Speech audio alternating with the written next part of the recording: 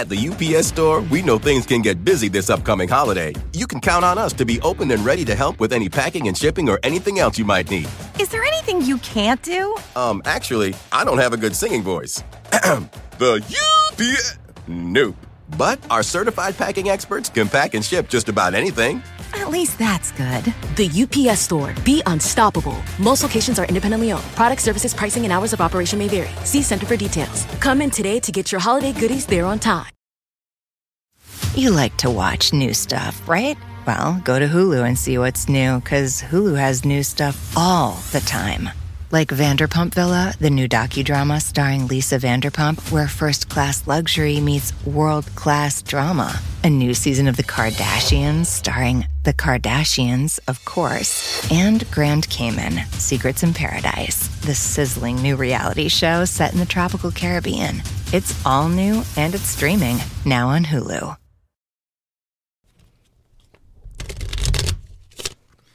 What did you say your favorite card was again? 6 of diamonds. I thought you said it was the Jack of Hearts. No, I didn't say it was the Jack of Hearts. All right, I'm going to do a magic trick. Do me a favor, cut that deck anywhere you want. Okay. Now, I'm going to just leave these here until the end of the recording. I'm not going to touch them. All right? Okay. This, by the way, is one of the first tricks I ever learned. And if for anybody out there listening, I'm a terrible magician. But this is a technique, Hannah, called a force. What's a force? A force is when someone takes a card believing that they had a choice, but they don't. I told you to cut the deck randomly and you take the card you cut to, but I'm forcing you to take the card I want. Choice is an illusion here, Hannah. And it doesn't just happen with cards. Over there.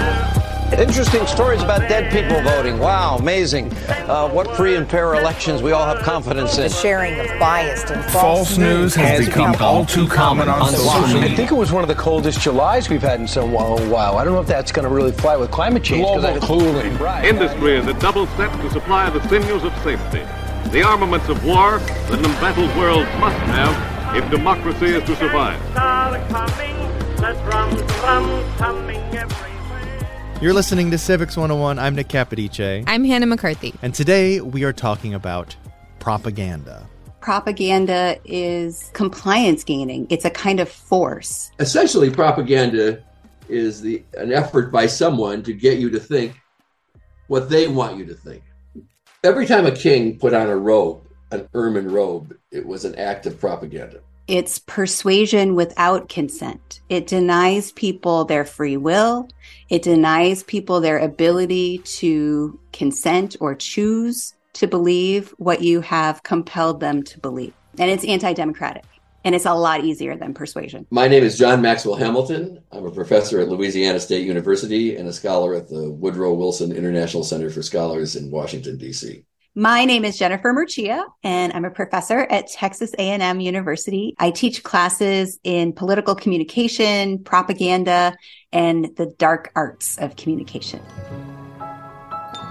Hold on. Jennifer's class is called The Dark Arts of Communication. It is. It explores propaganda, demagoguery, and how our brains process information and how those natural processes lead to cognitive weaknesses that are exploited by dark arts techniques.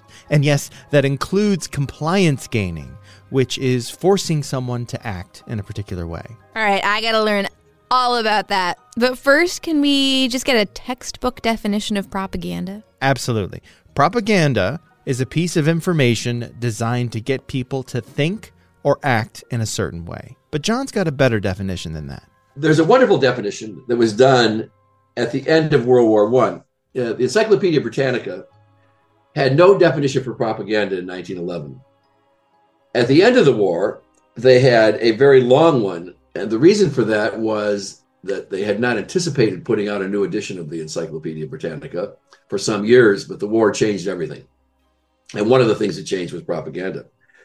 And they had a British author who had been a propagandist write a wonderful essay on propaganda.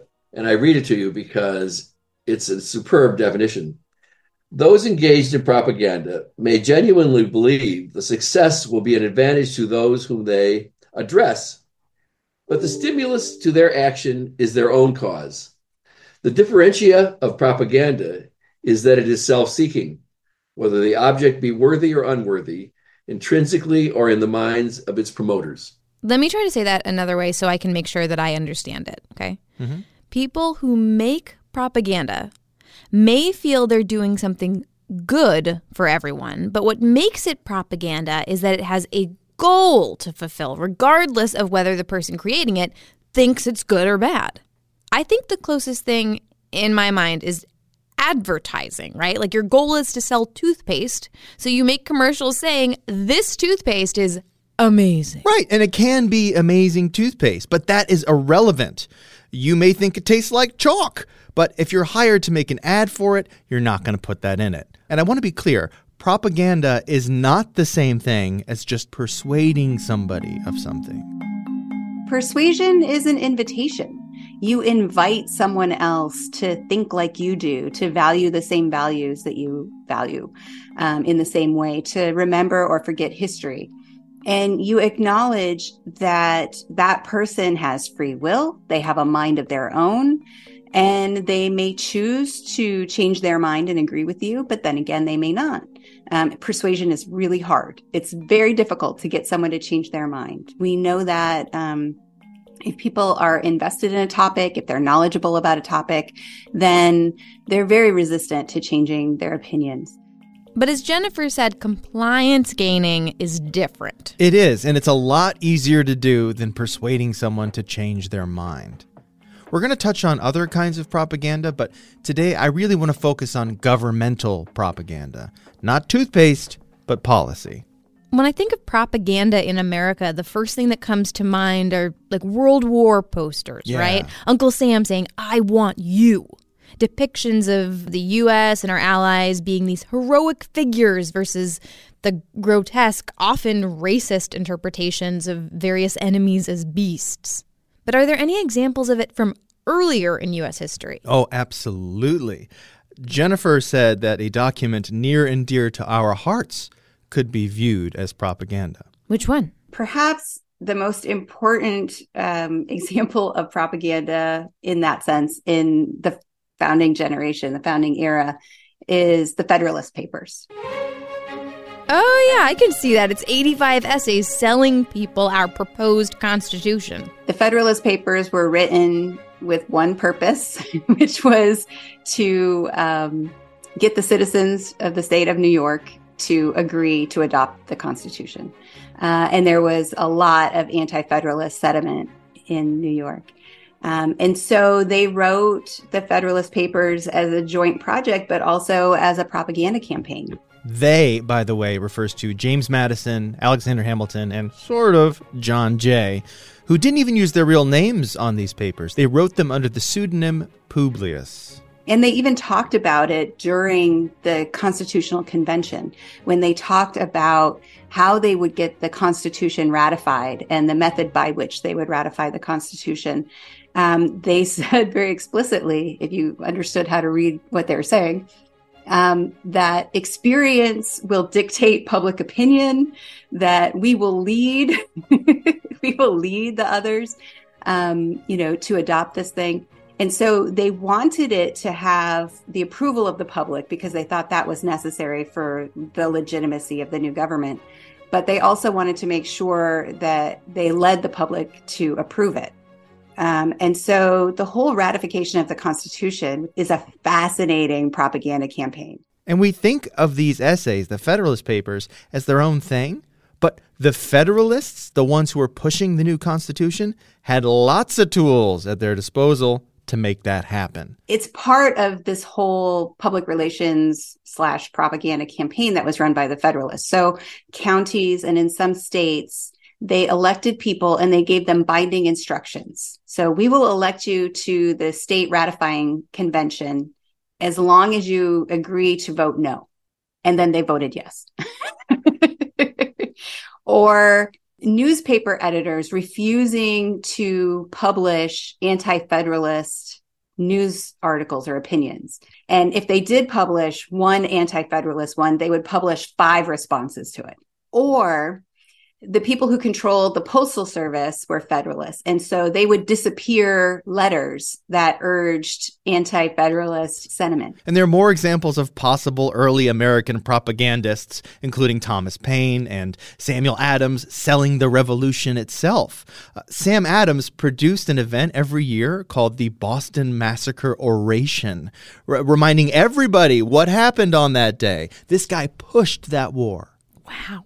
Some people even think that he stood behind a tree in the Battle of Lexington and fired the first shot to get like the war going as an agent provocateur. Last quick thing about Sam Adams. He wrote pro-revolution articles under no fewer than 25 different pseudonyms. And Thomas Paine wrote the pamphlet Common Sense to persuade people to support the revolution. There were plays, op-eds, public orations, catchy slogans. Like no taxation without representation? Yeah, or liberty or death. It was an onslaught. However, providing information is just one side of propaganda. The other side of propaganda that we have to keep in mind is that propaganda is also the suppression of information. You want to get people to think things by telling them what to think, and you want to keep them from thinking about things that get in the way of your message.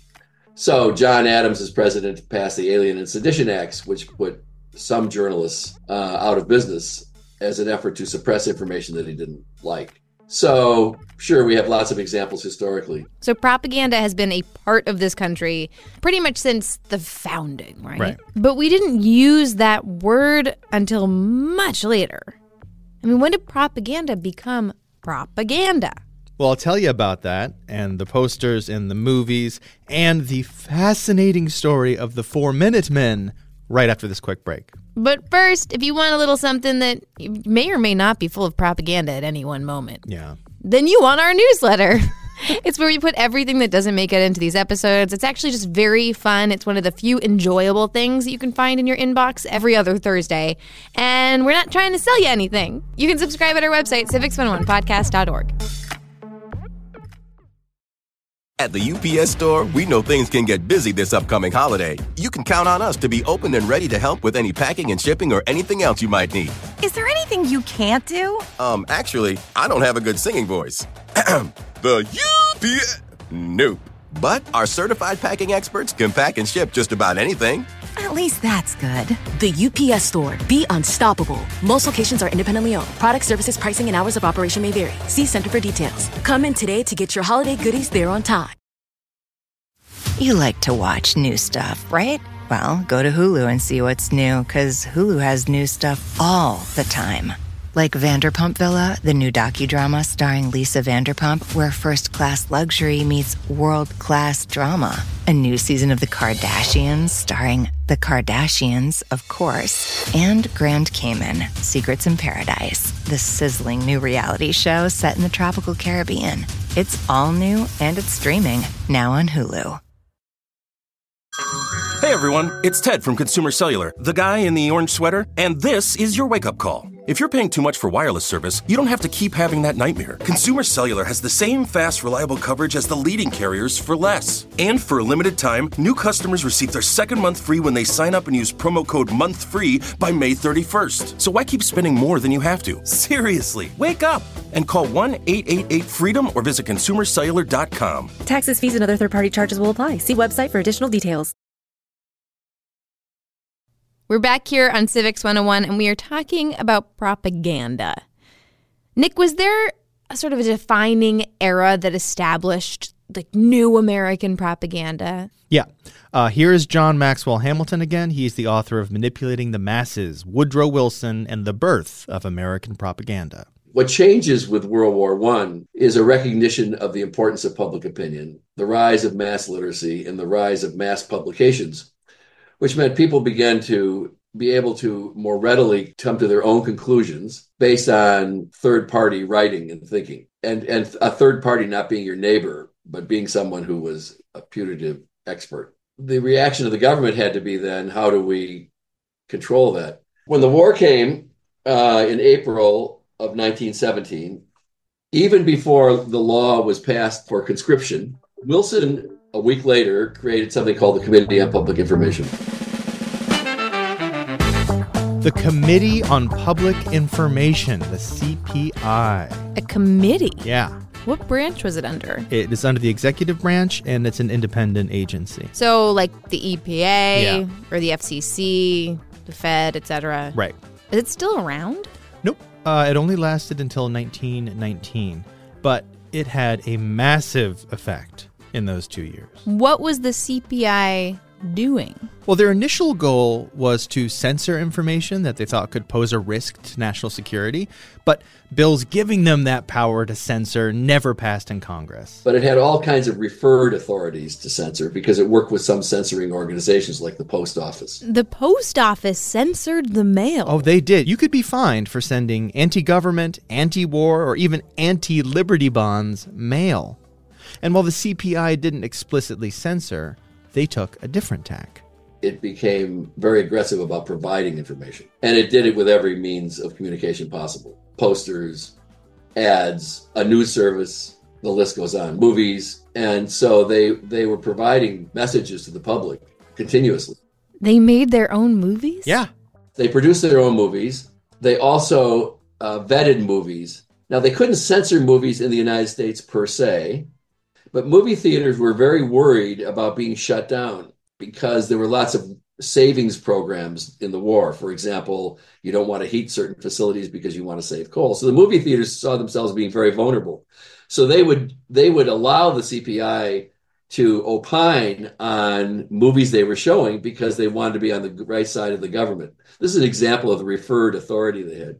They also wanted to be able to export movies because that's how they made money. This is the beginning of the United States having a very strong influence on foreign movie production. That's why our movies tend, to go abroad. The head of the CPI was a man named George Creel, who referred to their work as, quote, the world's greatest adventure in advertising.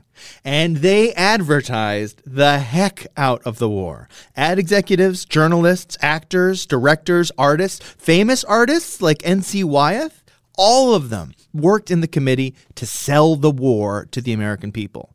But the biggest, possibly most effective arm of the CPI was a group of 75,000 volunteers called the 4-Minute Men. All right, who were the 4-Minute Men? The 4-Minute Men was a brilliant idea, which was that during the changing of movie theater films, reels, leading citizens in whatever community you happen to be in would stand up and say something that they wanted the audience to think or do. In the case of doing, for example, they would get up and say, you need to donate binoculars to the Navy. The Navy didn't have enough binoculars. And thousands of binoculars were donated. Another case of doing would be to buy Liberty bonds to support the war. They were everywhere, Hannah. They weren't just at the movies. You'd take your kids to a Boy Scout meeting, or you'd go to a church, and somebody a member of your community, stands up and says, before we start today, I just want to thank all the folks out there who mailed a candy bar to their boys on the front last week. You go to a county fair, and there's a guy dressed up like Uncle Sam, and he's telling you to buy war bonds. There's a mandatory all-staff meeting at work where someone just stands up and waxes poetic on the pride he felt registering for the draft. You can't go about your day without being told how important you are to the war effort. So, were these people government employees? No. I mean, they worked for the government, but they were volunteers. They were not paid. That is fascinating, right? That you have these people who you trust in your circle, in your community, giving these 4-minute speeches on behalf of the government. Yeah, and not just people in your community, also famous people like Charlie Chaplin or Douglas Fairbanks Jr. These 4-Minute Men were everywhere. And to your point about, it's in your community, there were 4-Minute Men who gave speeches in Yiddish, Sioux, Dutch, dozen other languages. And they sounded inspired. They sounded improvisational. They appeared to be local and they appeared to be spontaneous. But in fact, they were highly scripted by Washington. They had themes every week. They were given instructions on what they were supposed to say. They could improvise, but they were given a very clear mandate, and they were monitored. There were people secretly monitoring your seemingly improvised speech. Gotta make sure you stay on message, McCarthy. And the 4-Minute Men got instructions every week like, this week's theme is buy war bonds. And don't say phrases like, we all have to do our part. That's hackneyed and doesn't have meaning anymore. And at the same time, members of the CPI were always looking out for journalists and activists who got in the way of their messaging. And maybe this is a lesson for people who care about democracy. Political leaders like to find ways to fence back information that they don't like. In the case of Trump, the phrase that he used was fake news. Because they are the fake, disgusting news. In the case of the CPI, they had a phrase called enemy talk. And they actually ran a syndicated column called Enemy Talk. And the idea was these are things that you shouldn't believe and the things that enemy wants you to believe. And if you hear somebody saying this kind of thing, and they'd have real examples, that's because the enemy planted it. So earlier, Jen said that compliance gaining is easier than persuasion.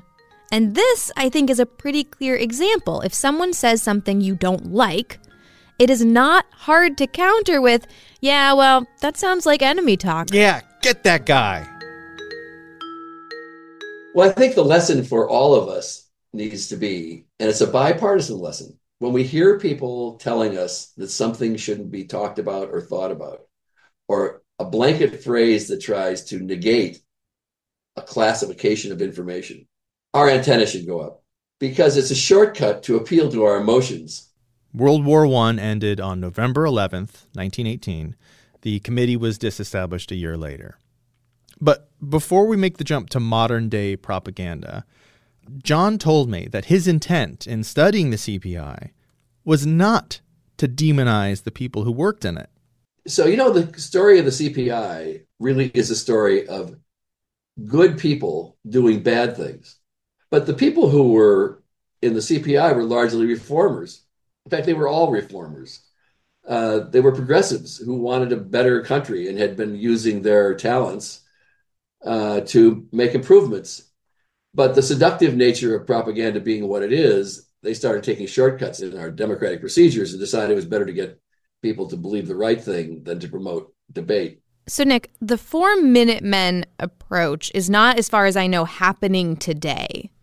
Nobody is standing up right before a Marvel movie to expound on inflation or student loan forgiveness. Yeah.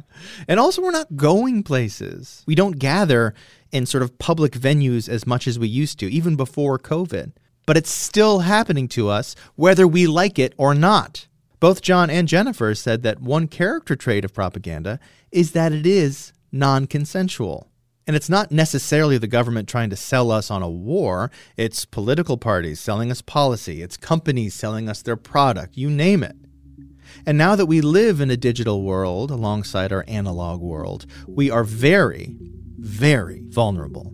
Here's Jennifer Murcia again, author of Demagogue for President, The Rhetorical Genius of Donald Trump, and she's going to lay out 3 vulnerabilities that propagandists exploit. Propagandists are really, really good at exploiting vulnerabilities, whether it's vulnerabilities in information or vulnerabilities in terms of how our cognitive processes work. So, most of our information that our brain receives is processed precognitively without us knowing. Our brain processes things in different ways. So there's like the quick instinctive reaction, and then there's the more plodding, deliberative consideration. And Jen said to be aware when you're receiving information that appeals to first impressions, that makes you respond immediately. There are strategies that applications use and platforms. There are people on the internet who talk really fast, and there's a reason why they do that. There's a reason why memes are so successful. It's very difficult to get people to think about what you want them to think about. It's cognitively taxing, and we are cognitive misers. And so the peripheral route to persuasion is that system 1 approach, which says, people will use heuristic cues to decide things, and they won't even be aware that they're deciding something. A second technique that Jennifer pointed out is called amygdala hijacking, taking advantage of how our brains process fear. If you were watching the news during the George Floyd protests, you might have seen images of looting or burning cars or destruction or whatever. Chaos in America, violent clashes erupting across the country. One person shot and killed at a Black Lives Matter protest in Austin, Texas. And those images would be playing continuously anytime they talked about those protests. Whether or not any of those images were relevant to that protest or that day's news. And so what we know is that most, and I mean a great majority, 93 to 94% of those protests were peaceful, no violence at all. But the perception that people have is that they were incredibly violent. And that's because of the way that the media can cultivate reality. They're going to show the most dramatic footage they have of the protest. They're going to show, especially if they're against the protest, they're going to show what looks violent, what looks scary. That's going to draw people's attention in. And your brain isn't analyzing the information critically as you're watching the news, right? You are influenced by scary, stressful music. You are influenced by the stressful tone of voice. Your amygdala gets hijacked by conspiracy theory and by threats, by scary pictures that are run continuously on a loop. And that is all processed precognitively. So you might not even realize that your heart is racing and why. But you have a really bad perception of what those protests are like. How do you counter amygdala hijacking?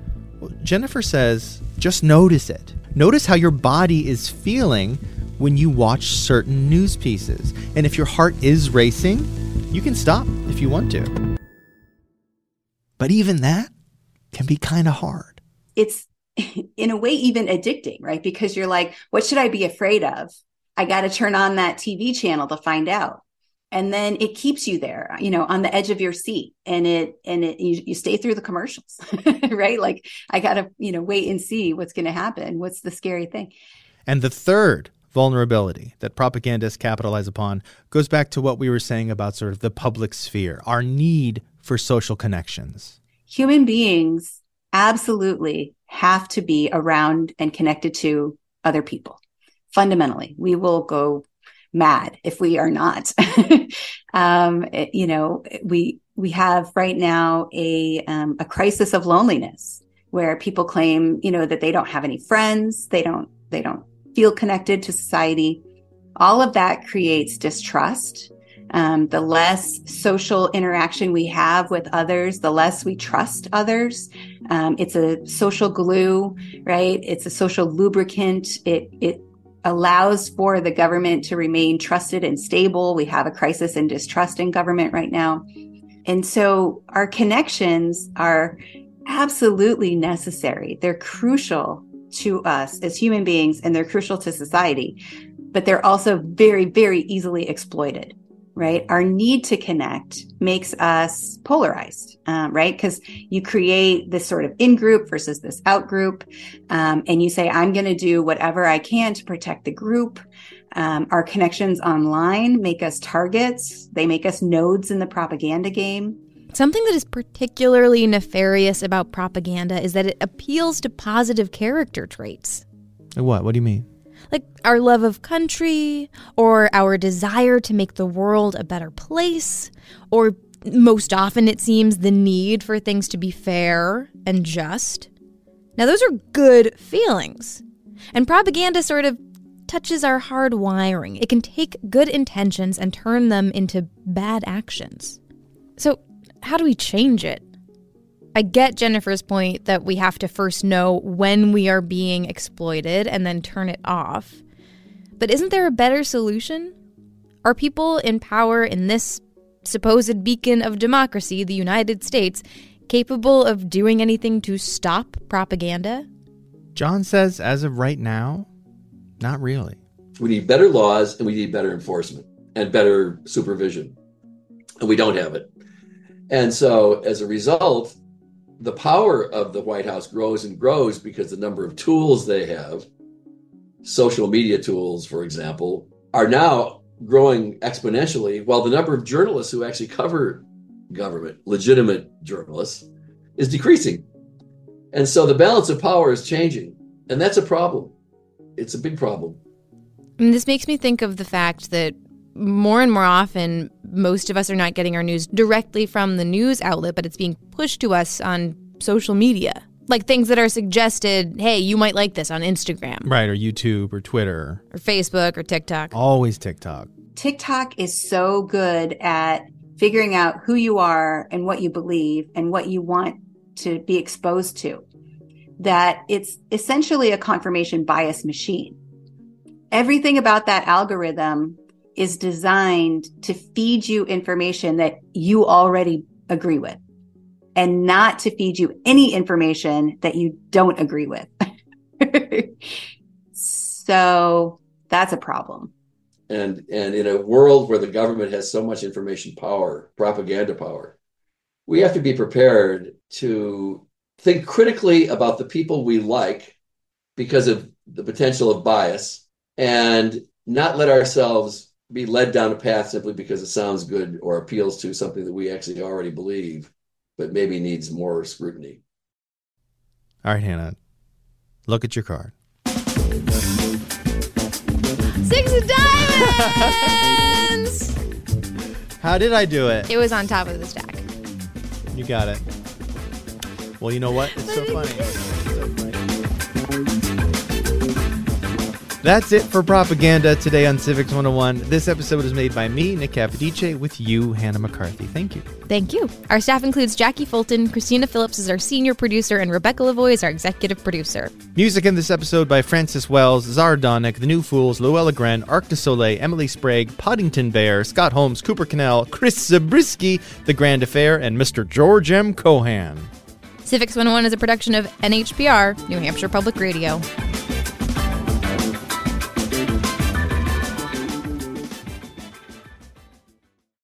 The Angie's List you know and trust is now Angie, and we're so much more than just a list. We still connect you with top local pros and show you ratings and reviews, but now we also let you compare upfront prices on hundreds of projects and book a service instantly.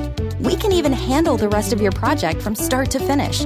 So remember, Angie's List is now Angie, and we're here to get your job done right. Get started at Angie.com. That's ANGI, or download the app today. Shopify is the global commerce platform that helps you sell at every stage of your business. With the internet's best converting checkout, 36% better on average compared to other leading commerce platforms, Shopify helps you turn browsers into buyers. In fact, Shopify powers 10% of all e-commerce in the U.S. Sign up for a $1 per month trial period at shopify.com/podcastfree. All lowercase, shopify.com/podcastfree, shopify.com/podcastfree.